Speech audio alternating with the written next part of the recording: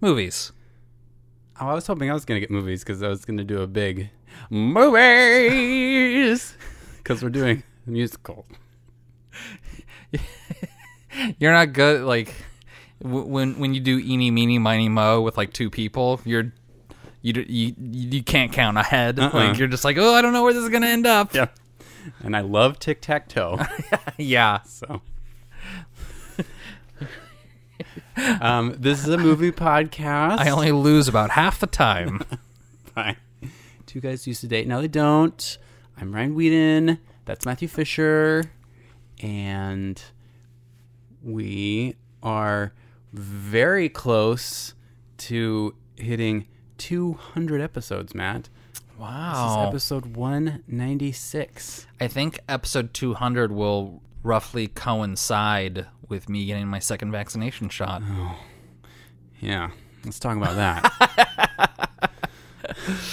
I just got my second shot yesterday, so I feel like poo-poo at the moment. I'm a Pfizer gal. Pfizer Manelli, if you will. I am stable as a table. No, I'm getting my first one tomorrow, Lady Moderna. And Is that okay? So is that like Ermagerd, but like Lady Madonna, but an Ermagerd? yeah, Lady Moderna? Lady Moderna. Yeah, okay. So, I'll let you all know how it goes. But yeah, I'm getting my second one in roughly a month. And so, yeah, it'd be the day after we record our 200th episode. Wow. I mean, this podcast, it's kind of exciting. It's outlasted a whole Trump presidency. It's now going to outlast a pandemic. Yeah. She got legs. I want to save some of this talk for the 200th episode. No. Get it out now. We don't want to count our chickens, Ryan. What if Lady Moderna just gives me the COVID, and then it's a little embarrassing to get COVID this late in it, don't you think, Matt?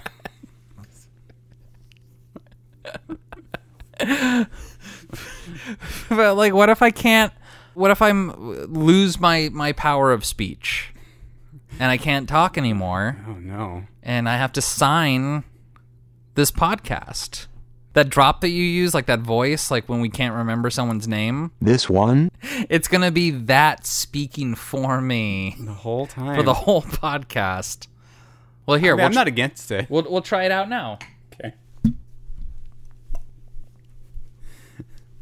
Sorry about the things I said about Nomadland. Your and Darren's opinions were spot on. People at home, this is hilarious. You can't see it, but just take our word for it. That's very humble of you to admit that. So, okay, or Plan B. I'll get one of those things that smokers have. Oh, yeah. I'll just sound like the dude in South Park. Kumbaya, my lord, kumbaya. Is losing your voice a side effect of the vaccine that I haven't heard about yet? It's all uncharted waters, Ryan. We don't know where this wild ride is taking us. That's right. They really rushed it to... Who knows what they're pumping into you? I mean, yeah. I should have asked more questions. I mean, for all we know, this is going to make us think that the world is round or something. Oh, God. Or that children sex trafficking rings aren't happening in pizza parlor basements. Yeah, I mean, that's the sort of shit that they're pumping into our brains with this. George Soros and Bill Gates are going to be able to track our every move. What does Bill Gates want to know? I really just go to work in the grocery store at this point. Yeah, it's like, what do they want to find out from our pandemic lives? Like, I'm pretty sure like streaming services already report that information someplace. Oh, like, yeah. They can find out that information if they really wanted to. Oh my God, the internet is way better at like tracking stuff than this thing. I read one article about Esther Perel, who's a pretty famous therapist. Mm-hmm. And that day, like after reading it, I saw an ad for her book in my Instagram feed. Yep. No, that's how it works. I did a Google search when I was like getting ready to move. IKEA bed frame, like just in case I needed it. I wanted to like be able to price it out. Mm-hmm. To this day, 6 months later, my Facebook feed is still inundated with ads for bed frames. Is this cookies? Is this what cookies are when I'm saying like, yeah, go ahead, you can use my tracking stuff? Is that what cookies are? Yeah, I think so. Do you think in England you have to approve biscuits?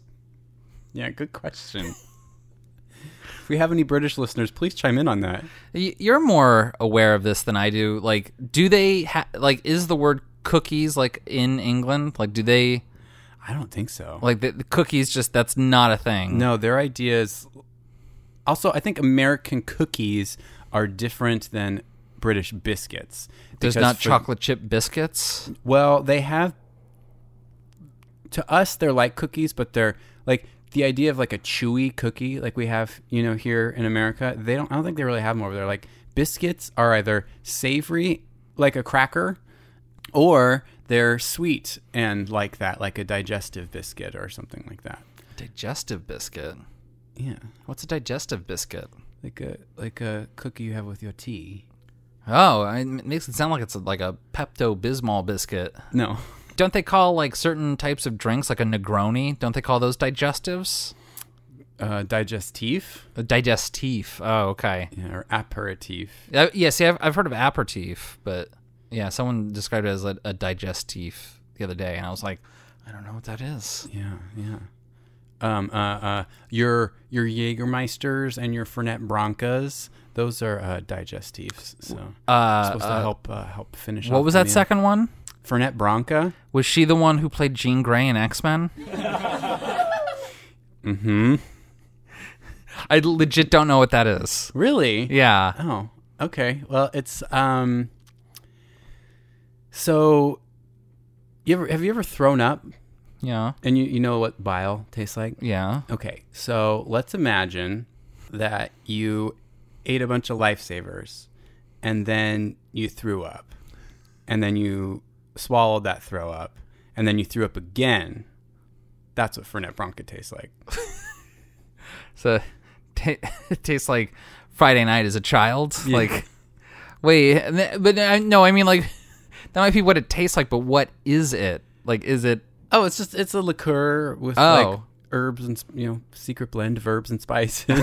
It's probably made by monks. KFC. Yeah, somewhere. I don't know. I think it's gross. It's like licoricey and minty, and people love it. A lot of service industry people love it. It's very bitter and repulsive. I would say. I mean, gays are attracted to those two sorts of things. It's how we like our drag queens. It's like how we like our digestives. Bitter and repulsive? Yeah. Okay. Hey, Dragula's not like a big hit for no reason. Yeah, okay. Good point. We just this is what opening banner should be. just free associating with whatever we can pull we're really from in the that ether. Gorley and Rust headspace here, where we got no topic. Even if we had a topic, we weren't going to be on topic. Yeah. Do you have a personal anecdote you can throw in at any moment? That'll take 12 to 15 minutes. Well, once in my youth, no, I got nothing. Yeah, me neither. My childhood was uneventful. No one wants to hear about that. What about that time that you rubbed mud on the windows? I just hosed the window down. Or when you were a karate teacher?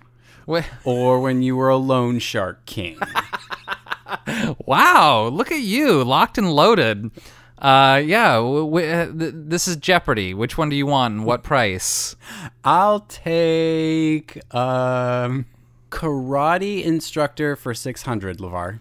So one day we were doing jump kicks, and like we had like a wooden bar that like you had to like jump over and like do the kick to like a punching bag. Okay. And it was so that like you'd tuck like your bottom leg up high enough. Oh, okay. So you'd jump and like you'd have to lift. Like one leg would have to be out to kick, the other leg would have to be like tucked up tight in order to make both over.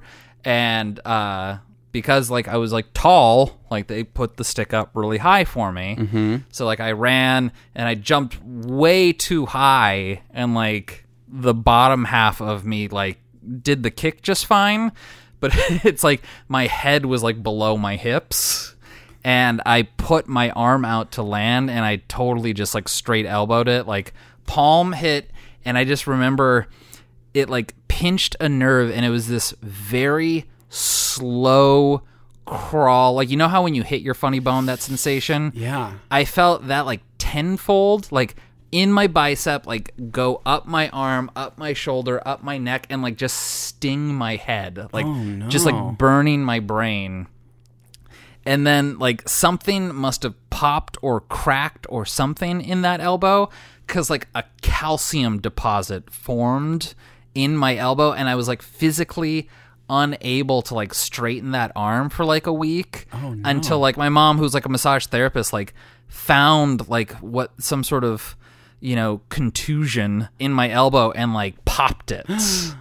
Ew. Yeah. Is that deposit just floating around in your body, you think, still? Well, no, it probably would have dissolved at this point, but I mean, this was 20 years ago, 25 years ago. Should we get you to a medium and be like, I am speaking to the deposit of calcium inside of Matt?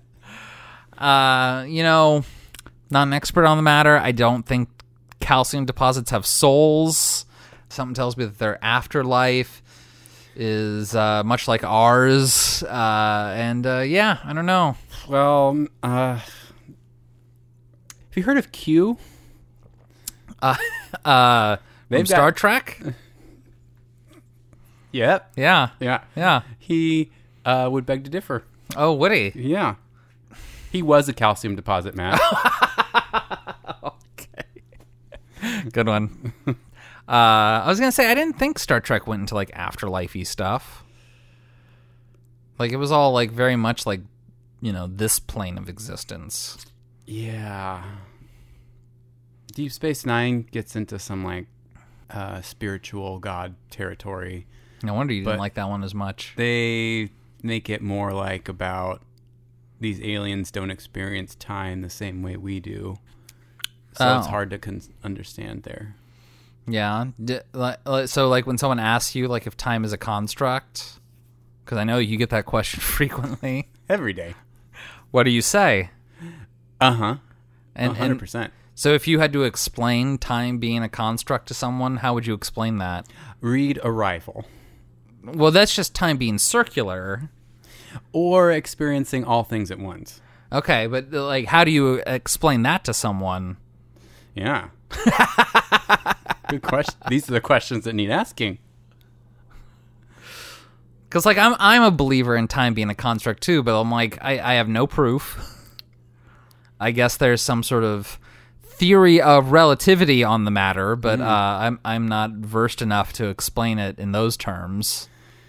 We can see time, like we could see, you know, like when I look at a clock, banana rot. Okay. And we experience it. Or when we see a loved one age. Don't look at me while you say that. You need more ice for your back? I'm vulnerable right now. Leave me alone. It's just sort of an abstract that we can all agree on. We've come together and we're just like, this is this. Yeah. We're going to measure it like this. And this many agreed upon units of measurement is this. Yeah. Okay. Yeah. I don't know. That's just how humans have defined their lives. So I think of it like time is like a book, like a big book, but like a book. Mm-hmm. And it's like everything that's going to happen in this story has already happened. Like the book's already there. Time is just like us reading the story. It's not us writing it as we go. No, because like it's already been written. Like if everything already happens at once, then it's already happened. So it's like the book's already written, and time is just the experience of us reading this novel. It doesn't matter how fast or slow we read it, or how long it takes us to get through it. The ending of the book's still the same. Whoa, bro. Does that make sense to you? It makes sense. Okay. I don't think I agree with it. Okay. But why not? Because I think we're writing. I think I like mine better, where we're writing the book as we go. Well, that makes us sound like we're in charge of our own destiny when we're not. Oh, see, now here we go. If everything's already happened, then we really don't have any free will. It's already happened. Right. Yeah. Yeah. That book's already written. Yeah. Speaking of books that have been written,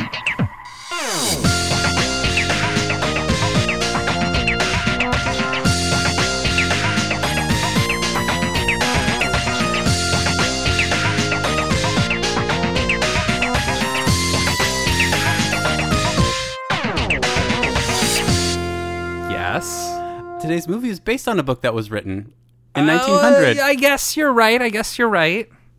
What book is that, Ryan? Was that a hard turn across the several lanes? I was Yeah, that was a tough one. trying to get us there. I was like, what book did Diana Ross write? The book is Dorothy and the Wizard of Oz or something. I don't The remember. Wonderful Wizard of Oz. Thank you. And today's movie is called The Wiz. So, Matt, God. Here we go. we haven't had a musical in a while. Not since Schlocktober when we did Repo.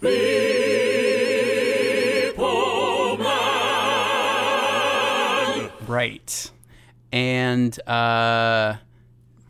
this is one, ever since I've seen it, I'm like, I'm probably going to do this on the podcast. I because remember when you first saw it. We talked about it. it's a special thing. Written for the screen by Joel Schumacher. Joel Schumacher, directed by Sidney Lumet, our first Sidney Lumet. Boy, it's like, okay. Sidney Lumet, director of powerful films. Dog Day Afternoon. 12 Angry Men. Network. The Verdict. Like, Come on. movies that that have defining performances from actors like Paul Newman in The Verdict, Al Pacino in Dog Day Afternoon, Henry Fonda in 12 Angry I'm Men. still angry. I'm not going to take it anymore. Yeah. From Network. Yeah, all of it. Really one of America's great directors. And this is how we pop that cherry. This is like going to the whorehouse. Your dad says, pick out one. They all cost the same. And we go for the gimpy one in the corner with the bum eye. Okay. I think watching it a second time, having some space from it, the first, just like letting it wash over me the first time. This time I had a little more idea of what to expect. I liked it better this time around. I think it's actually, I'm going to say I like it. I might even go so far as to say I really like it. Okay. Is it good? Well, that's another question. This movie works. Well, what'd you think of it? Why don't we start there? I didn't care for it, Ryan. Oh no, I did not care for it. Oh dear. Oh dear. And so one of the things that I'd like to flesh out with you in real time here is sort of I would say that this is worse than Xanadu, Really? but I think that it's more competently made. Definitely. Better music? You know, I'm going to go with no. Oh, see, I would argue that this is the best music of any musical we've done. Not Maybe Phantom of the Paradise. Little Shop of Horrors. Good point. No, because I mean, I'm not saying that Xanadu was better by like a country mile or anything like that. Like this is a photo finish here. Okay, fair. And I feel like Xanadu just squeaked it out a little bit. Honestly, while I was watching The Wiz, I was kind of thinking, I was like, okay, because I was just getting hard Xanadu flashbacks during this. This even has like a scene where like our main character just sings to the camera. So, that's what was like. And I was like, you know what? I think this is like a modicum better because at least there's no scene of our lead just singing on a pure black sound stage at the camera with like no camera movement, no colors. And like then, like the moment I think that is like Diana Ross just looking square into the camera, singing this last lame ballad. Like That's her best moment in the movie, if you ask me. I suppose She really sells that. She's like crying for real, and like good actors don't cry; they hold back their tears. Ryan. Oh my god. That's what makes Olivia Newton-John a thespian. Yeah, with that song. All right, I'm going to tell you right this. My biggest problem with this movie is Diana Ross. Is it because she's a 34-year-old Yes. playing what was supposed to be a 12-year-old or 14-year-old? Well, I think in the movie they say you're 22 years old or something like that. Yeah, So like they're yeah, like hedging their bets a little bit. But even then, like she looks older than 20 something. yeah. And two, they put her in like this school marmy She's outfit. a kindergarten teacher. Well, it ages her on top of her. So like she looks older than she is already. Like that's an outfit that like a 40-year-old is wearing. My problem with it is that it's like it makes her seem like she's got maybe like mental problems and has to be like that's you think why she has she's- like developmental disorders? Yeah, it's like that's why she's still living with Auntie M. She's Which got makes it even sadder that they're like, get out and get out of here. You got to go work on stuff. It's like she's in. So wait, you think she's got like progeria, where it's like she's aged 20 years faster than her she's actually Well, I mean, I was Like- thinking more like she has like. she's maybe like some- Jack from the movie Jack. No, I think she has like I don't know, like borderline personality disorder or something, and it's like this person can't function on their own. They need Oh, like you mean like a she has like guardian. Niveophasia or something, where like she's still stuck being 22, but she's actually 40? Yeah, maybe. I don't know. Like it really doesn't work on a lot of levels. When she's singing and when she's dancing, I'm on board. Like do all those things. I was gonna say, one, girl can really sing. Oh yeah. Two, I guess I should have known this, but like when you look at like those old Supreme videos or something, like they're not like dancing, and she's a good dancer. She's like she's dancing all over the place. Yeah. Like, when her and Michael Jackson are easing down the road, I'm just like, I love this. Go Yeah. for it. Yeah. But like all the reaction shots of her, all her line deliveries, I'm just like, you look neurotic. What is happening? So you remember when we watched Sweeney Todd and I was complaining that like I don't like it when they cast actors when they need to cast singers? Mm-hmm. This is the argument that proves that argument wrong. Because like Diana Ross, Michael Jackson, like these are like indisputable singers and dancers. Mm-hmm. And the problem is like they have to act in between those songs. So like they're frequently very good in the songs, thank God. But boy, there's a lot of downtime where there's not much songs going on. I made a note because it was like Michael Jackson doesn't show up in this movie. He plays the Scarecrow. He doesn't show up till like the half-hour mark. And when he does, like this movie finally gets some traction. Like it takes a minute. And there's Yeah. that crazy, like her getting to Oz, that scene isn't bad. It's just You mean her in like the snow tornado or everything The before that? Blornado? The Blornado, Blizzard yeah. Tornado. That also, I mean, the stuff at Thanksgiving, who cares? Like It has no weight to it. It's like one of the problems with this movie is that it's gonna be compared to Wizard of Oz. I know, and you I don't want to wa- do that. You don't want to do that. Yeah. I mean, you don't want to do that as a movie, and like I don't want to do that as a reviewer. But it's like at least in Wizard of Oz, like we have that like somewhere over the rainbow I know. to sort of like give this whole first part some emotional weight. It's also in black and white, so then when you come to color, it's like this big to-do. But like here, all that like Thanksgiving stuff, it just seems superfluous. Yeah, and it's a good point that like when she does get to Oz, it just looks like dark and scary rather than like I don't know, but I also like that in a way because I think Oz should be scary. Yeah, I did have a little problems with the production design, especially like in that like first song when they get to Oz.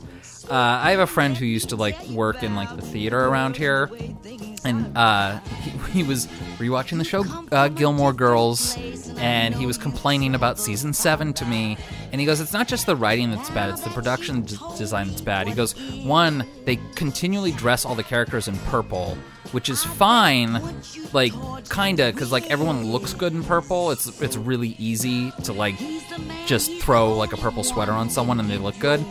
But a lot of the sets were also purple, so then they just kind of like blend into the sets.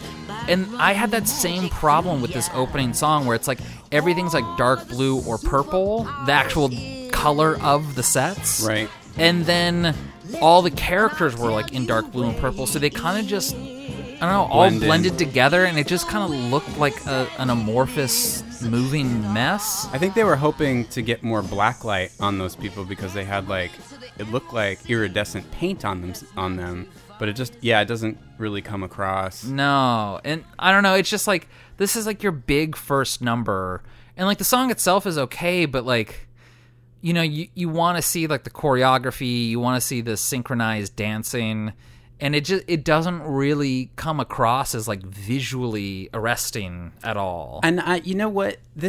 I really went back and forth on this. So Sidney Lumet does this a lot in this movie, where he just takes the camera, pulls it way, way, way far back, so you can kind of see everything in these huge set pieces, huge set pieces, throughout the movie. We'll touch on a bunch of them, but like this first one is huge. And like he just, rather than like, I guess he gets in there a little bit, but for the most part he just like takes the camera, sets it way back, and you just sort of, it's like a stadium view of it. Mm-hmm. And there's times when I think, oh, that's a smart idea, so I can see the scale and see how big it is. But then it's like, I'm not engaged. I feel like you don't see the detail. Yeah, and you kind of want to. It's sort of like watching a marching band from the stadium. You can like see like, oh, look, they made a American flag, but that's not what I want to see in something like this. Like, it's like, yeah, you made a circle, but like, what about these costumes? What about these dancers? Because these dancers are good. Yeah, like, it's not like the Apple. The Apple! Oh my God, exactly. That's where I was gonna go. It's like they're tight. Like, these are much better dancers than the Apple. Yeah, I just wish that like the costume design and the set design were coordinated so that there was a little bit more like visual disparity between the two. Like if the set's going to be in this like, first sequence, specifically, like if the sets are going to be like bluish purple, like make the dancers like orange yellow, make them pop from the surroundings. But I mean, I guess they were also supposed to be like camouflage, like they were like graffiti that like came alive, and so like they kind of have to match the set. But it's like, I don't know. And I could also see like how if you saw this on Broadway, that wouldn't necessarily be as much of a problem, because like, you know, you'd be seeing more of a three-dimensional effect potentially. It's hard to not, I mean, we're talking about comparing it to The Wizard of Oz. It's hard not to think of how good this would be on stage a lot of times. I was thinking that watching it this time is like, oh, all the breaks we get when they're doing the ease on down the road stuff is like, oh, we'd probably have huge set changes during this moment while they're skipping around. And that would probably look cool while you're watching. So you're working against two things. You're working against people's preconceived notions of The Wizard of Oz, and you're also trying to translate a stage play into a movie. So it's like, it's a tough task. Yeah. And I don't think it's a complete failure. I really think that like sometimes this succeeds. Yeah, I don't think Sidney Lumet's heart was in it. Like, this whole movie reeks of like they weren't aiming for good, they were aiming for good enough. Well, he wasn't supposed to be the first director. Yeah, it's like the first director quit when Diana Ross like lobbied herself into the lead role. Because they were supposed to get, was it Stephanie Mills, I think her name was? Yeah, that sounds right. Who was like 22 at the time. And which is right. Which would have been perfect. And she was Dorothy in The Wiz on Broadway, so. Yeah. And like part of it is just like Diana Ross, like it's produced by Motown, and like Diana Ross, of course, was like Berry Gordy's lover for like a long time, so she had like a direct line to like the top of Motown. No. And this also like is one of those things where like a lot of people say Motown lost its soul when it moved to LA, which I mean that was like in 67 and it like wasn't right away, but it was like that definitely like marks like the first step like away from its roots. And like this is like definitely by the time where they have like lost like not only like their good like talent, but like, you know, they were getting more into, you know, your Luther Vandross stage of things where hey, he made a song for this movie. It's like, no. Okay. Where it's like it got a lot smoother, got a lot slicker, and like, well, I of course think that capitalism has done no wrong in our society. I will say that I don't like how it kind of defanged Motown. I do think that is a slight critique on capitalism. Wow. I mean, I'll take it. And I don't want to make it seem like I'm inferring that LA like is the reason for that LA culture like changed like the hearts and souls of the people of Motown. I'm explicitly saying that. I see. Okay. So, Yeah, how did you get first? yeah, just don't want anybody speculating on my position on that. LA ruined Motown. Yeah, I wonder if I would also quit over Diana Ross. Part of her getting this role was also that, like, I can get Michael Jackson to be the Scarecrow. So it's like, he was only going to be part of this movie if she was going to be Dorothy. And they were like, oh, that's a good get. And I mean, Michael Jackson, if this hadn't happened, Michael Jackson wouldn't have met Quincy Jones. We wouldn't have gotten Off the Wall. Like, da-da-da-da. Is this how we met Quincy Jones? Yeah, they met on the set of this movie. How fun is that? Oh, that is fun. Yeah. Also, never been more certain of Michael Jackson's homosexuality than watching this movie. Like, I don't know what... I love him in this movie. I don't know what wool he was pulling over people's eyes to make, like... I just look at this, I'm like, this is the gayest performance I've ever seen. I think he's amazing. You can't win, you can't make even, and you can't get out of the game. People keep saying things are gonna change, but they look just like they're staying the same. When he's emoting on a cross, basically. I don't know. I think the movie comes alive at the half-hour mark with Michael Jackson. You're just like, we can breathe. Like, when they're easing on down the road, the two of them, and he's, like, walking like a scarecrow and tumbles, and it's like, oh, no, he fell. Oh, he's fine. It just looks so good. He really... Well, I mean, he's got a physicality. He's always had a great physicality. Just- And just the way he like embodies the scarecrow. And he's 19 in this movie. Is that it? Wow. It's awesome. I think he's really, really good. Like he's good, it's just, it screams homosexual to me. It's like when you hear that, like, oh, like, women used to love Liberace, and it's like, what? And like, that's how I feel the same way about Michael Jackson looking at this old stuff. I'm like, okay, if you say so. What did you make of his Reese's peanut butter cup wrapper nose? Was that intentional, or is it know. just that, like, in today's like high def world we can see these details or something? It was a Reese's peanut butter cup It wrapper. was like, glued to his 100%, nose, right? yeah. Okay, just making sure. And I wasn't sure if that was like intentional or not. Yeah. They also made him really jowly, like, Yeah, for what reason? That was I was wondering that too. I was like, why does he have so much prosthetics? I don't know. It made him look like Jabba the Hutt or something a little bit. Yeah, I don't know. That was a weird choice.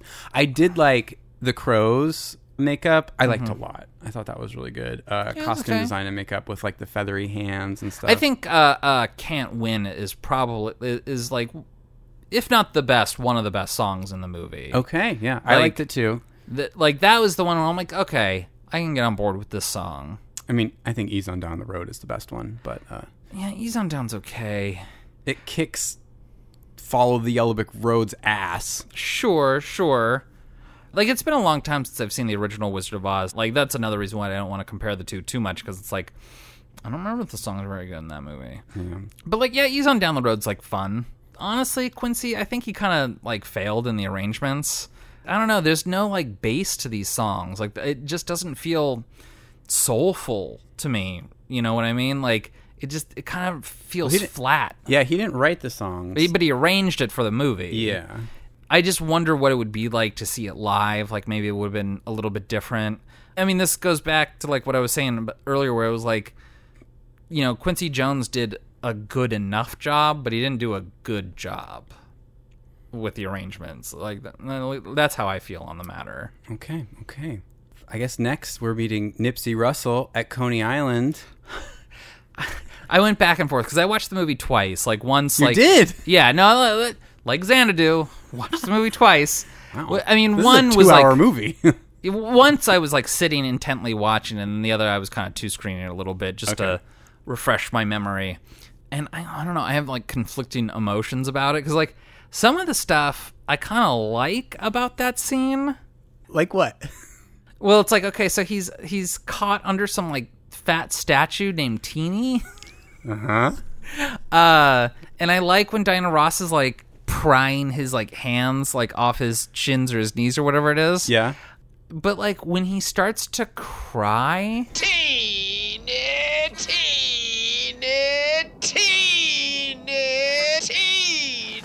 I liked the crying. He like becomes a robot. this or like basically hard stream of teeny. I was just like, this looks odd. Like It's weird. I'm not gonna disagree with you there. I don't feel like it was captured accurately on film. Like I could see like sitting in an audience and like seeing this character like suddenly like spouting liquid from his eye holes. But like for some reason in the movie, and this kind of goes back to like the visual clarity of it, well, I'm like, he's brown and like the liquid coming out of him is brown, so it looks weird. Like I don't see it well. It just looks like a weird scene. Well, he cries later to wake up people. Did you have the same feelings in that one, or was it? No, I don't remember that being as much of an issue. It's really primarily when he starts crying and like immediately rusts himself. Right. But I was just like, what is he like? He's leaking brown water and he like rusts immediately, even though like the water like gushes onto the ground, not onto him. Like I don't know. It was just that scene was like very back and forth for me. Were you getting strong sexual innuendo vibes from that oil song? Slide some oil to me. Let it trickle down my spine. If you don't have STP, Crisco will do just fine. I think everything's a double entendre in this song about like sliding it up and getting lubed up. Oh yeah, and he's like pour it down my throat. yeah. I was like, oh my god, this is a little sexy. Yeah. I just thought it was weird, like how quickly he rusted. Like he wasn't rusted when they found him. It wasn't until he started crying. And he's crying for Teeny. And then there's like those like weird like heads that are watching this scene unfold. Right. And like I don't remember what that connects to with anything. I don't know. There was just there's just a lot of stuff that didn't seem to connect to anything else. Okay. Does he get a song? He gets 2 songs. He gets one where he's like singing about how he doesn't have a heart. What would I do if I could suddenly feel and to know once again that what I feel is real? I could cry, I could smile, I might lay back for a while. Tell me what would I do if I could feel? I don't remember if this is in The Wizard of Oz, but like these characters that Dorothy meets say, I don't have this, but they almost immediately show that they do. Well, yeah, because it's like the Scarecrow says something and Dorothy is like, that's really smart. Yeah. It's like, okay, so the Scarecrow wants to get a brain. 5-10 minutes later, she's like remarking how smart he is. And then, I mean, the Tin Man is like, I don't have a heart, but he's crying over what's her name. So it's like, well, obviously you feel things. Yeah. And then with the lion later, like he says, I don't have any courage. But then right after that is the subway scene where he saves them all. Yeah. I mean, of course, the whole thing with the story is that like they had these things all along. Right. We just see it. But yeah, it is a little strange that like we see it so quickly. It's like, oh, I don't have any courage, but let me save you from these pillar monsters, these column monsters. Okay. Did you not like the subway sequence? Oh no, I love the subway sequence. I do like it. But I mean, it's not exactly the most convincing illusion I've seen in a movie musical. It's like a weird acid trip.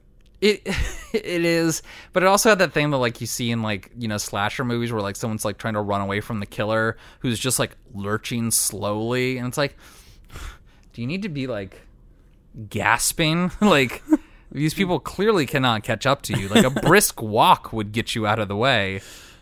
I don't know. I like it. I think it's weird. I think it looks good color wise because it's like you got the yellow floor, Yep. the black and white pillars, and then like red bars that they're stuck behind. No visual disparity problems here. Like this, like everything was clearly defined, and yeah, you could see your way around. But it also, and this might just be that, like, you know, when was this movie made? 78. I think so. It does kind of look a little cheap. Oh, I mean, the movie was the most expensive movie filmed in New York to that point. And, you know, one of the reasons I heard that they hired Sidney Lumet is that he was known for finishing movies on time and under budget. oh, okay. And I don't know, I feel like some of the creature feature stuff could have been a little bit more glossy, a little bit more slick. Wow, okay. Like, it was fun, High but standards. nothing that you wouldn't see in a everyday episode of Sesame Street. Wow, all right. I did think when they were like doing the shots of the puppets growing, like they did practical That was effects. creepy. Like those like little two like I don't know, like little squishy monster dealies that grew. Mm-hmm. That was a little creepy. when they grew tall. Yeah. Okay. Like maybe it was just I was like watching it Home Alone in the dark. I was like, that's a little unnerving. Yeah, it really like freaked me out the first time I saw it. When I knew it was coming this time, I was able to look at the craft a little bit, and I don't know. I think it's good. Still a good trick. I like when Oz is scary. Like, Yeah. I think like Alice in Wonderland. Like, it can't all just be like, what a pleasant place to be. Like, I think if our heroine is going to show growth and like show that like she's, you know, a strong character, like it needs to be weird. It needs to be scary. And like, and the characters need to be scared. I mean, that is one thing with Alice where she's just like, well, this is strange, but I'll still eat this thing, or I'll still grow to this height, or I'll still drink this potion. yeah. Or I'll still talk to this high caterpillar. Which is why I like that Jan Svankmajer Alice so much, is because it's like, this is creepy. Yeah. Like Wonderland should be weird. And I think the books actually do present Oz as kind of a scary place. Well, in the books, isn't Dorothy like 5? Yeah, she's a kid. She's Yeah. a child. Yeah. And so, I mean, that's another reason I like Return to Oz a lot. I don't know if last time you've seen that movie. I've never seen it. Oh, you haven't? No. Well, it's like presents Oz as kind of a scary place. I remember seeing like part of it on television because like isn't like the scarecrow like a jack-o'-lantern type scarecrow or something, or like his head's a lot bigger? Yeah, his name is Jack Pumpkinhead, I think. I just remember it being too creepy for me when I was like 8 or 9 or something. And I changed the channel. I was like, this looks like Wizard of Oz, but it looks scary, so I Yeah. like changed the channel. And it is.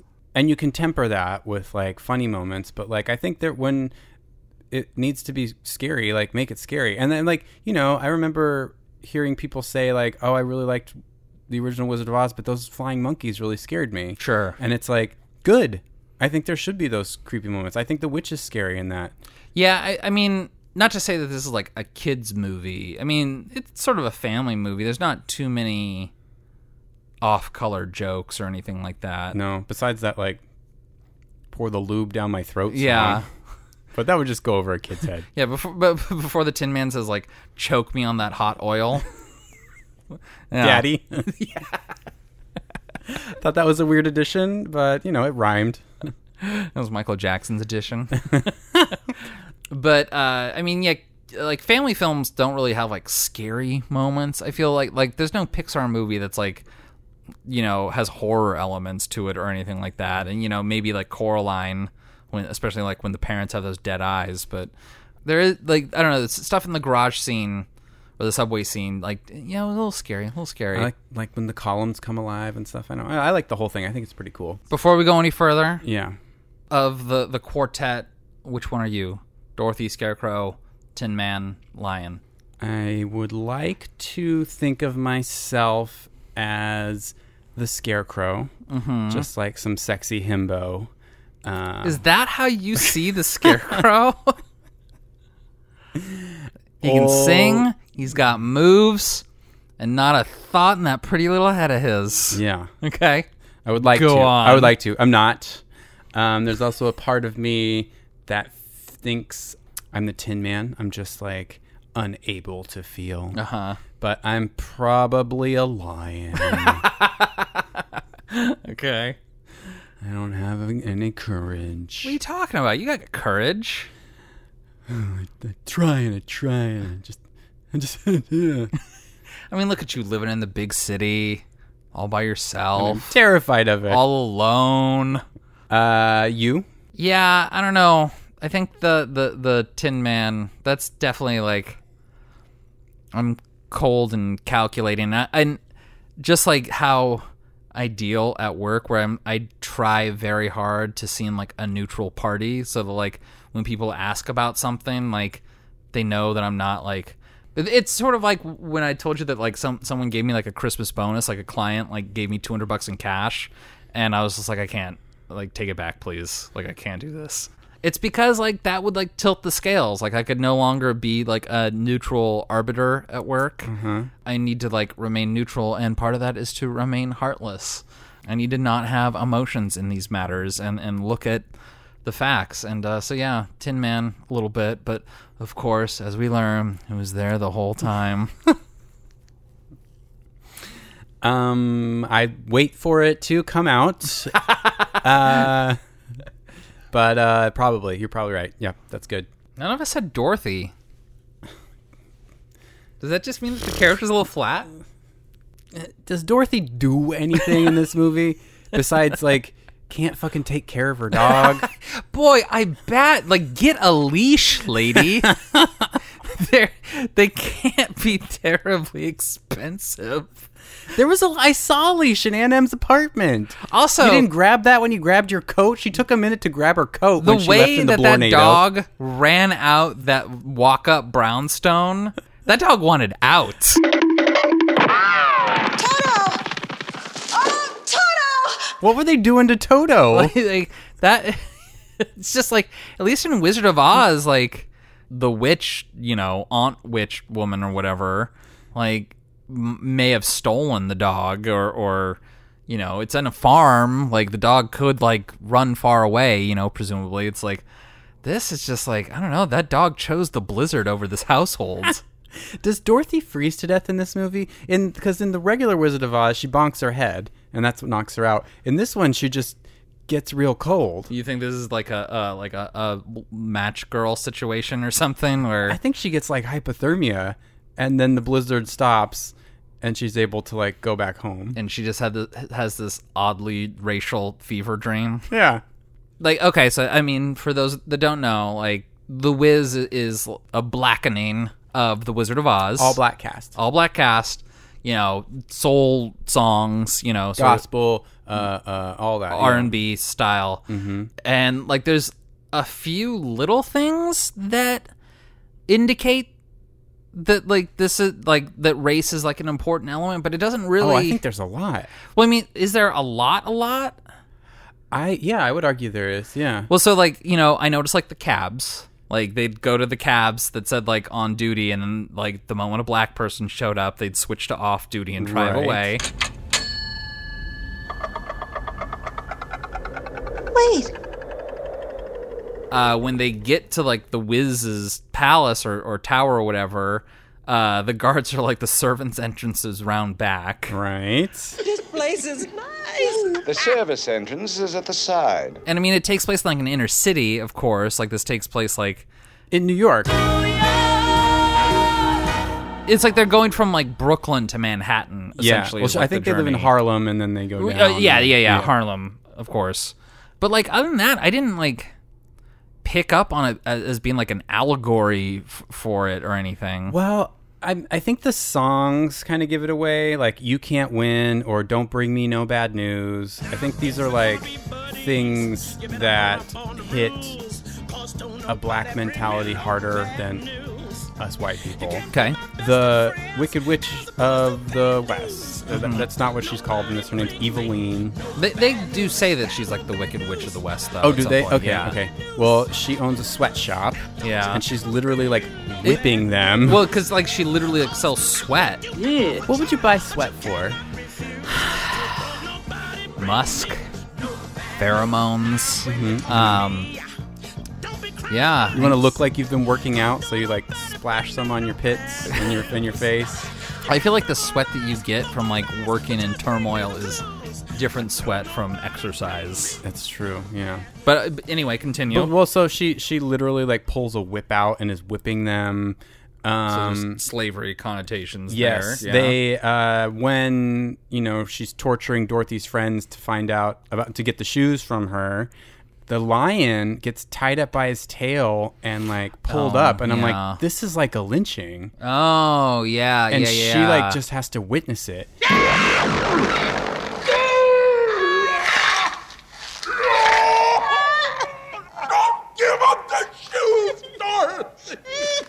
Diana Ross's reaction in that moment is like complete terror. And it's like, oh, not because he's a lion being pulled up by his tail. It's like somebody getting lynched. No, that's a good point. I didn't connect that one. And then once they kill the witch, they sing that like, Everybody look around, cause there's a reason to rejoice, you see. Everybody look up and feel the hope that we've been waiting on. Everybody's glad because the silent spirit flag is gone. Freedom, you see, has got our hearts singing so joyfully. Just look around, go to yourself and check it out. Can't you feel a brand new day? Can't you feel a brand new day? Is there emancipation? yeah. And the style that they're dancing to doesn't feel like, it feels very black to me. It feels Okay. like, so seeing like them rejoicing in this way to a song that's like, optimistic. Okay. It just, I feel like it would hit black people different than me. Normally. That's good. That's exactly what I wanted when I asked that question. Yeah. Maybe it's that like part of it is that crossover music of like the 60s and 70s doesn't seem like that radical to me. Like to me it just sounds like pop music, but in the 60s and 70s like it was transgressive. Yeah, like, yeah. I think that's because of Whitney Houston. I think she had, with all her crossover appeal. Yeah. Like we just kind of grew up thinking like, well, this is regular music. yeah. And Whitney Houston, her TV debut was on the Merv Griffin show, and guess what song she sang? Home, which is the last song that Diana Ross sings in this. Oh. So it's all kind of like, intertwined. I mean, there. there's a direct connection from the music of Motown into Whitney Houston. Yeah. But And I mean, I think that there's also themes of like, because Lena Horne as Glenda the Good Witch sings a song about like believing in yourself as I believe in you. who's Sidney Lumet's Mother-in-law. mother-in-law At the time. Yeah, that's fun. But like when she says the line like believe in yourself as I believe in you, she also says in that song, don't do it because I told you, I'm telling you, like just do it, like believe in yourself. And I think that is something, and I don't know, this is maybe I'm just like using my brain, but like that's something black people have to like keep perpetuating generation after generation. okay. The way you're acting, like if you're like the older generation, it's like the way you're acting, I may not approve of it because it seems like radical and you're pushing it, but it's like I believe in you and I love you and I think that you need to do what you need to do. So like I don't know, like I just feel like it's all baked in Okay. to it. All right. Well, racism solved. And also, I'm a white guy. Yeah. And this is all just me kind of speculating. So if anybody wants to chime in on that and their opinions on it, please do.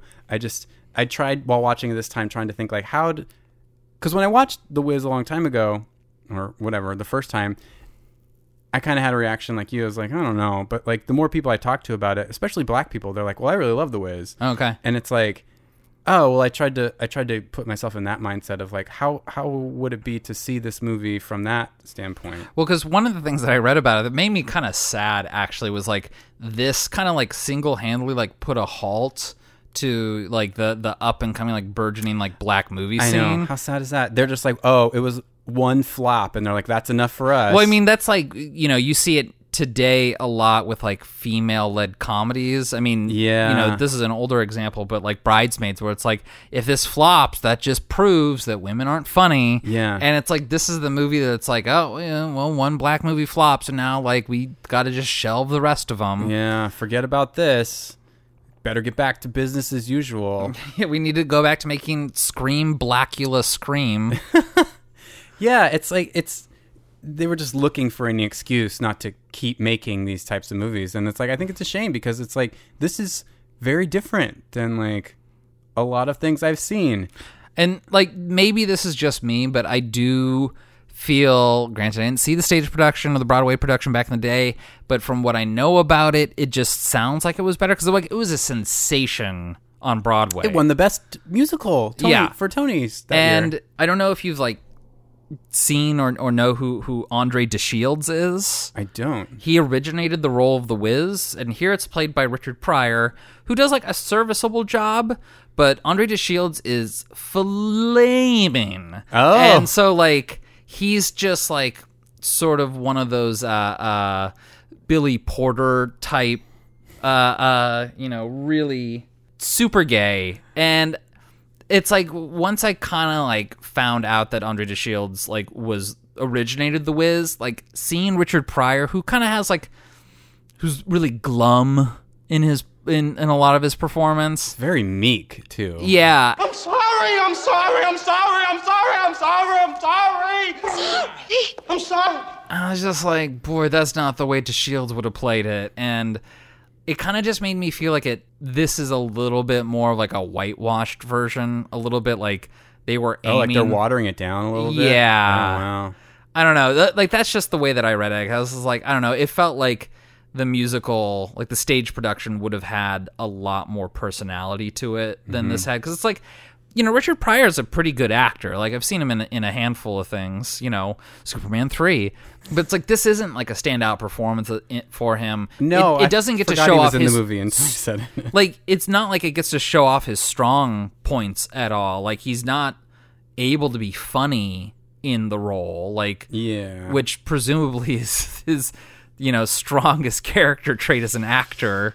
And, like, he doesn't get to show that side off where it's like, Andre DeShields is like, he has such a presence. Like, just the way that he talks, you just want to turn and look and see who's saying that. You know who I'm going to fault for this?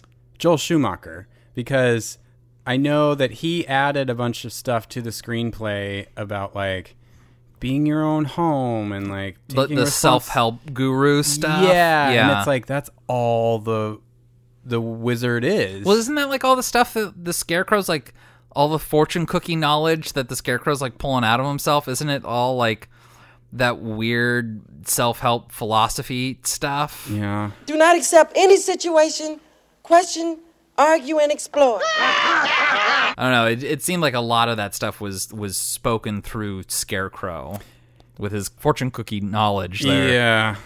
I noticed a couple times where I was like, okay, my problem with this movie right now is a screenwriting problem. I mean, Joel Schumacher's not known as a screenwriter. It's not his strong point. What is his strong point, by the way? Costume design? Because he was that for a while. Yeah, and it was like his connections to the fashion industry that like for like the Trade Center sequence. Like, oh my god, let's talk about that.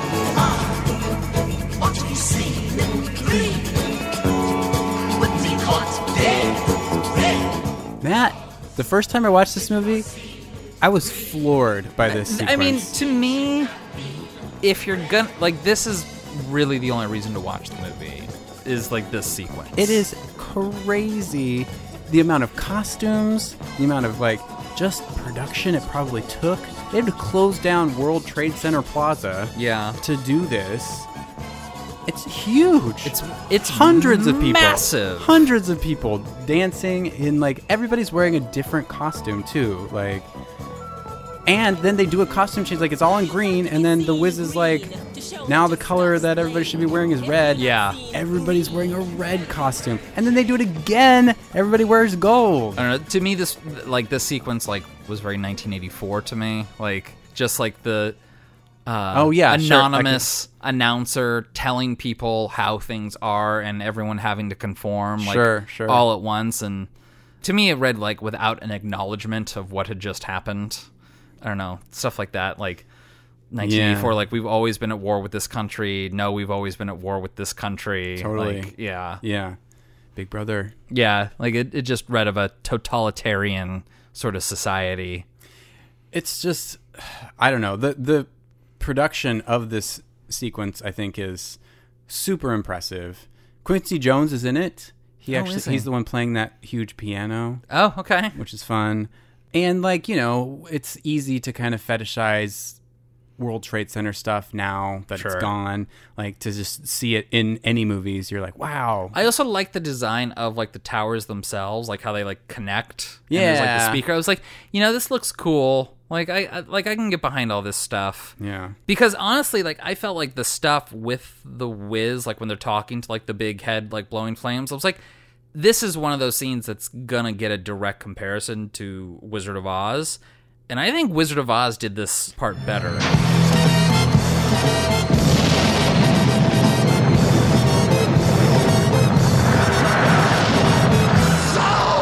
You wanted to meet the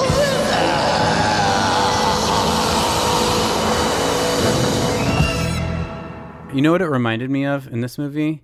Was the big... Zardoz. No, but good answer. The talking head in Don't Hug Me, I'm Scared. And now we all worship our king. Our king. Our king. His name is Malcolm. It just looked a lot like that. No, that's very true. Yeah. I don't Big know. Stonehenge hedge type head. Yeah, it didn't really frighten me. And you're right. I think that like in the original movie, they get it a little better. It's a little more imposing. And this one just feels like you're on some ride and you can see the like mouth moving. I don't know. It was a little sad. Yeah, no, it didn't really wow me or impress me. And I don't know, even when it was sort of like revealed, like the man behind the curtain, like it's not really the same here, but Yeah. it just didn't have that wow factor that when you're dealing with material that's supposed to be like all wow factor, Yeah. On that note, like when the evil witch of the West goes away, it's just like she deserves so much better. Like she doesn't melt or anything. She just sort of like falls into a toilet. Yeah. And I'm like, especially because she was about to kill that dog, which I thought of you. I was like, this is where Matt would cave too. Oh no, I was like, yeah, lynch that line. Just don't hurt my dog. Would you like sauerkraut or mustard, my dear? On your hot dog! Not the dog! I knew it. I'll give you whatever you want. Here's the shoes. Take them. Take them. Do whatever you want. She also, okay, so she's the person who, I don't know the actress's name, but she originated the Evil Witch of the West on Broadway. Okay. And this is a moment in the movie where I think that like the far pull outs director-wise like really do a disservice. Okay. Because her costume is bananas. It's eating her. Like she's not wearing it. The costume's wearing her. Yeah. And when you pull that far out, you can't see her doing the mugging that she does because she's great at that. Sure. And like, if you're going to pull out that far, she needs to have a crazy physicality. And she's a larger woman. And that costume looks like it's making it difficult to move in. So it's like she can't be this imposing thing. Also, she's short. And the costume makes her look like short and wide. And for some reason, to me, that's not imposing. Like, I would make it try to like elongate her body or something. Like, it just, something wasn't working there for me. Yeah, like there's no real sense of presence from her. Yeah. Like, just the way that it's shot, because it's like she is placed like way at the back of the set. So it's like everything else looks bigger in comparison to her. Mm-hmm. So it doesn't really give a sense of presence. She's not a tall woman. Yeah. And like the way her costume is designed, it makes her look shorter. And I don't find that intimidating. I almost would have done these shots sort of like over the shoulder from her, like her sitting up high on like her throne of sorts, looking at all the people working, so that like she was center frame, really big, really large, and then like looking at all the little people working for her or something. But it's like Lumet does it the opposite, where it's like all the workers are like in the foreground, and she like there's the narrowing perspective of her like tiny in the center of the frame. Like, yeah, it didn't read like threatening. She just doesn't have that like big bad that we need. Mm-hmm. Like maybe at least like give us some more cut-ins to her face, because she's great at mugging. Like I love the mug she was given, but like there's just not enough of it. I don't know. I was really disappointed by. I mean, you know what this sort of needed? Acid Queen from Tommy. Yeah. Like Tina Turner with like her crazy eyes and things like that. Like my God. that's how I feel like they should have kind of filmed her, or like the Wicked Witch in this movie. Yeah, I could see that. Yeah. So this movie has a tie-in to a podcast favorite of ours, Cheryl Lynn. The original touring company of this, Cheryl Lynn played the evil witch. Really? Yeah. Oh, okay. That's another thing I like about this movie is like great singers. Like just not stuff that like I'm used to hearing, but like fuck. Lena Horne just belting. She used to open for Miles Davis. Fucking love it. It's real good. Yeah, I mean that is like the saving grace of this movie is that like the singers are really good. I just don't feel like the movie's got a soul to it. Like it's just so flat. Like I don't know. Like yeah, and like I kept comparing it to Xanadu, and in the end, maybe it's just that there's a little time between me and Xanadu, and so I can look back on it more fondly. But it's like, you know, just a nose ahead of this movie. But like this is squarely in the bad musical genre. Wow. You know, I think it ekes into good territory on second viewing for me. I think this is better. I think this is the best musical we've done. Phantom of the Paradise notwithstanding. Little Shop of Horrors notwithstanding. I'd forgotten about that one. And are we counting Little Mermaid as a musical? It's animation, different category. Yeah, that's tough. I don't know what to say about that. But I think this is one. I think it's pretty good. I mean, like I liked it better on second viewing. I will say, like the first time I watched it, I was like, "What did I just see?" I don't even know what to think of it. I mean, we all know my illogical view on the apple, so I put that one at number 1. Oh my God! Really? Yeah.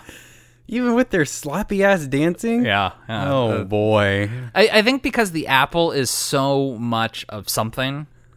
Like, I don't know what, but it's definitely that. Then Little Shop of Horrors, because that's just good stuff. Yeah. Then we're starting to get into the dregs. Like, I think I'm going to put Repo at the very bottom. Wow, okay. The songs in Repo were truly bad, and they got bad actors, and the singers were pretty bad. So it's like that deserves a place at the bottom. So now we're just dealing with like The Wiz and Xanadu like fighting it out for 4th place. And you're gonna give it to Xanadu. Wow. Yeah, I think I gotta give it to Xanadu. Racist. I don't know. I think this movie's a little better than Xanadu, to be honest. Well, it's just because of your insatiable himbo lust for Michael Jackson, 19-year-old Michael Jackson in this. Do we have to acknowledge that he was probably a child molester? Let's just do that real fast, get that out of the way. Yeah, I mean, probably. Isn't it like documented evidence at this point? Like, it seems pretty clear that was it like a 6-hour documentary, Finding Neverland? And it's like, even at the time, like the kids were able to identify birthmarks like around Michael Jackson's genitals. Like, that's pretty irrefutable evidence, if you ask me. Yeah, he probably did some bad things with kids. But he's so good in this movie. I'm gonna like, you know, if Woody Allen did it, Michael Jackson did it. Like, we have more evidence that Michael Jackson did it than we have Woody Allen did it. But he's just such a good performer. That's honestly what it boils down to, is how much do you like what they did? Yeah. And Ryan's willing to overlook child trauma for Scarecrow what? and the Wiz. This is like with Roman Polanski, where it's like, you know, he had a tough life growing up. He can have a rape. Michael Jackson was a child star with an abusive father. He can abuse a couple kids here and there. It's fine. Oh, and I hear the stuff from like Michael Jackson's saying? childhood. Oh my God. Yeah, you all think Ryan's joking.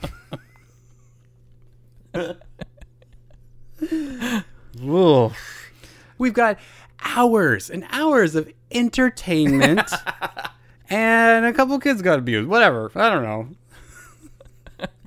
No, I mean, we have to acknowledge it. Like, this is what we talked about on Repulsion, where it's like you can acknowledge that they did these things, but also that they're good at their thing. So yeah, we have to. I think we should acknowledge. I think that's yeah, for me, responsible. like, it's especially egregious with Michael Jackson because like he is a repeat offender. Like, it wasn't just one instance, and he 100% used his fame.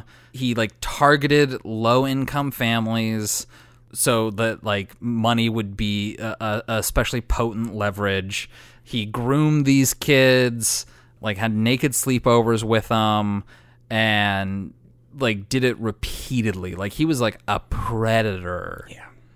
And I don't know, like when we talk about Roman Polanski and Woody Allen, like I'm still firmly that Michael Jackson's the worst of these. And honestly, I'm going to play the gay card. I don't play it that often. I'm playing it here. I think if he had molested little girls, he would have gone to jail. Wow. Yeah, I'm just saying it. Like especially at that time in the 90s, like when it was first coming out, society expected gay men to be molesters. Like that's part of like their MO. And I really feel that if he had molested little girls, he would have gone to jail. Wow. That's my controversial, unpopular opinion on the matter. It sucks because it does taint the movie a little bit for me watching it this time. I like I had the thought when it first saw him, like, yay, Michael Jackson's here, but it's also like, he's probably a child molester. Very likely. I can kind of get past it in this movie because this is before he did all that, presumably. Mm-hmm. But you're still like, he'll grow into this. Yeah, a little bit. Yeah, it's hard. I mean, it is hard because, like, hey, I watched Captain EO as a kid. Like, Michael Jackson was a part of my childhood. Yeah. Have you ever watched, I don't know if we've talked about this on the podcast, but like that performance, solo performance he did at the Apollo. Oh my God. I want to like say when the moonwalk premiered? Yes. Yeah. You just watch that whole 5-minute video. It is incredible.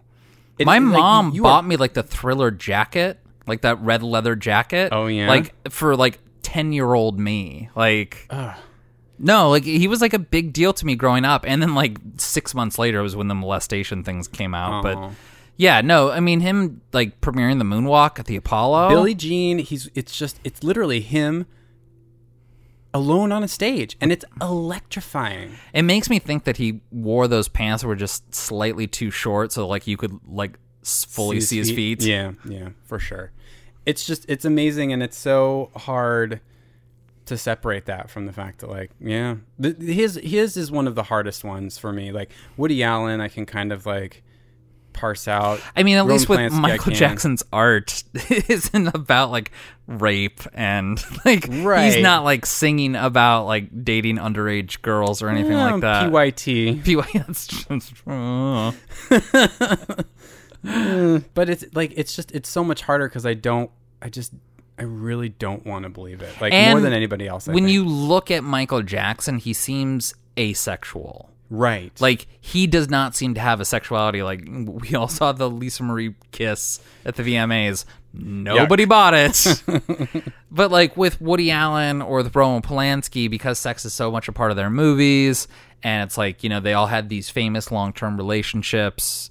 I mean, well, I don't know how long Roman and Tate actually dated, but, you know, like, it was a famous relationship at the very least. Yeah.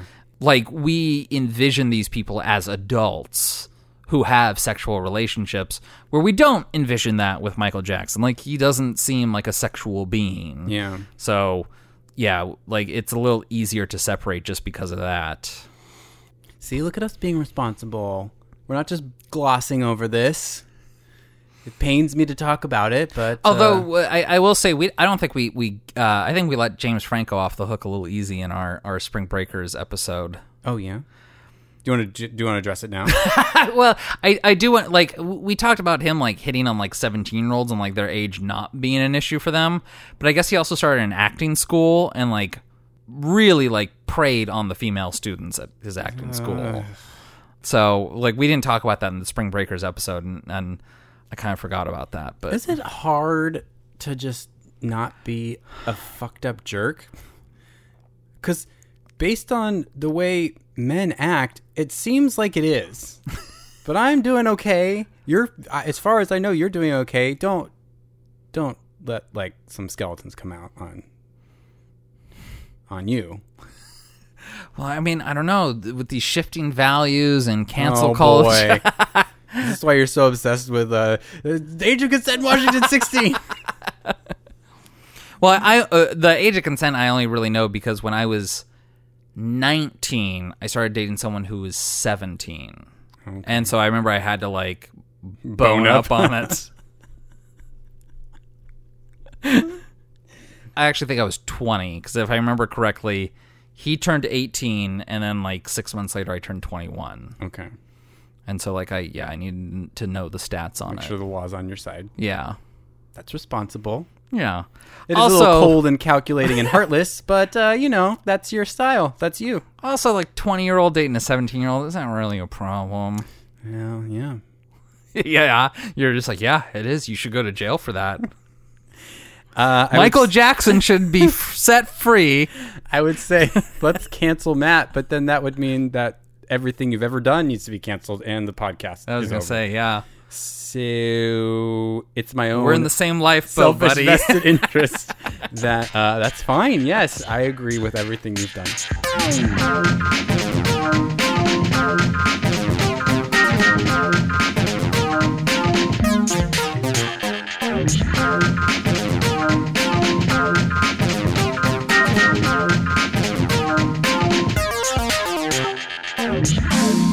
The Wiz. The Wiz. Are we done with The Wiz? Are you ready to put The Wiz back on the shelf? I was going to say, I think I've taken this Wiz as far as I can go. Yeah. Thank you for coming along with me on these musical journeys. It's always fun. Yeah. I want you to bring another musical to the podcast. You haven't brought a musical to the podcast. Well, I guess if we count The Little Mermaid. But other than that, episode 2. So, Phantom of Paradise. Please feel free to... Was that really the last musical that I did? Yeah. I'm bringing all the musicals to this show. Wow. Are we counting Muppets Take Manhattan as a musical? That was still you. We could, yeah.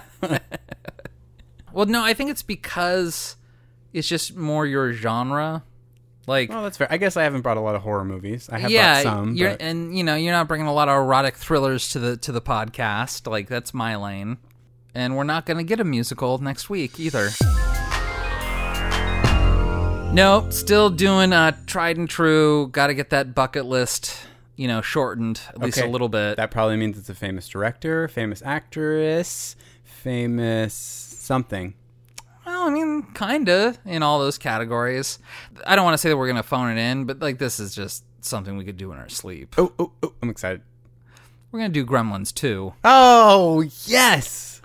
Just I wanted to do it since honestly, I was like, if I make Gremlins the last movie of the Christmas season, maybe I can make Gremlins 2 the first movie of like January. I'm like, oh no, but January too busy. We're gonna do Angels in America, like blah blah blah, you know, Boko January, and then like we're into February. And I'm like, oh, well, my first pick is gonna be for Valentine's Day, so I gotta do Possession, and then it just like it spiraled out. So this is the first chance I've gotten to pick Gremlins 2. Well, you mentioned this movie last week in the Secret of Nim episode. Did I? Yeah, you were talking about how that googly-eyed gremlin scared you. Are you comfortable watching this? Well, we'll find out. Okay, well, if it freaks you out, you can... I'll call if you need to tap me out and say, we can't do this movie, it's too scary. It's too scary. I'm okay with that. Haven't seen this probably since I was a kid, so I'm real excited to revisit it. Oh, okay. Yeah. Probably my first introduction to meta humor, like all sorts of stuff. It's good. It's good. Yeah. We'll talk about it next week. Right. Well, in that case, just how about we plug our junk and get the fuck out of here? Yes, please. Ladies and gentlemen, and everything in between, we have a Patreon where you can send us money. It's a great way to support the show, and it's not just a one-way street. You're not just giving us money and not getting anything in return. You're getting a buttload of bonus content. So it works out in your favor and ours. Yeah, we'll be covering the entire video filmography of Michael Jackson here shortly. So, as well as the Cosby Show. That is patreon.com/xtratedmovies. Your support is welcome and appreciated. And while we're here, shout out to everyone who's already doing that. Love our extras. Free ways to leave us love, of course, wherever you get this podcast. They usually have places in which you can leave star ratings or reviews or both. In which case, we would love if you did that. Even if you want to just leave Michael Jackson's a pedo 5 stars. That'd be great. I would also accept Diana Ross is too old. 5 stars. 5 stars. I like the no context for Diana Ross is too old. Just like, has she just been alive too long? Like, Yeah. What's the problem? When's she gonna die? That's a question on everybody's mind. And again, I would like to take a moment to thank everyone who already has left a review. That's very helpful, and I appreciate it. I'm sure Matt does too, but he's busy signing something. I can't tell. Let's call back to the beginning of the episode. You were signing things. I've already forgotten. I'm doing the thing I hate where I'm like extending the junk plugging. Like, let's just you fucking get hate through this. Okay, reach out and touch us. Reach out, touch Us. x.rated.movies@gmail.com is our email. @RatedXMovies is our Facebook page. @XRatedMovies is our Twitter handle. And xratedmovies.com is our website. And if you go to that one, you can find all those things that Matt just said. There's a link for contact. So, Blah. So, next week, Gremlins, duh. And until then, keep reaching for the rainbow. bye. Bye.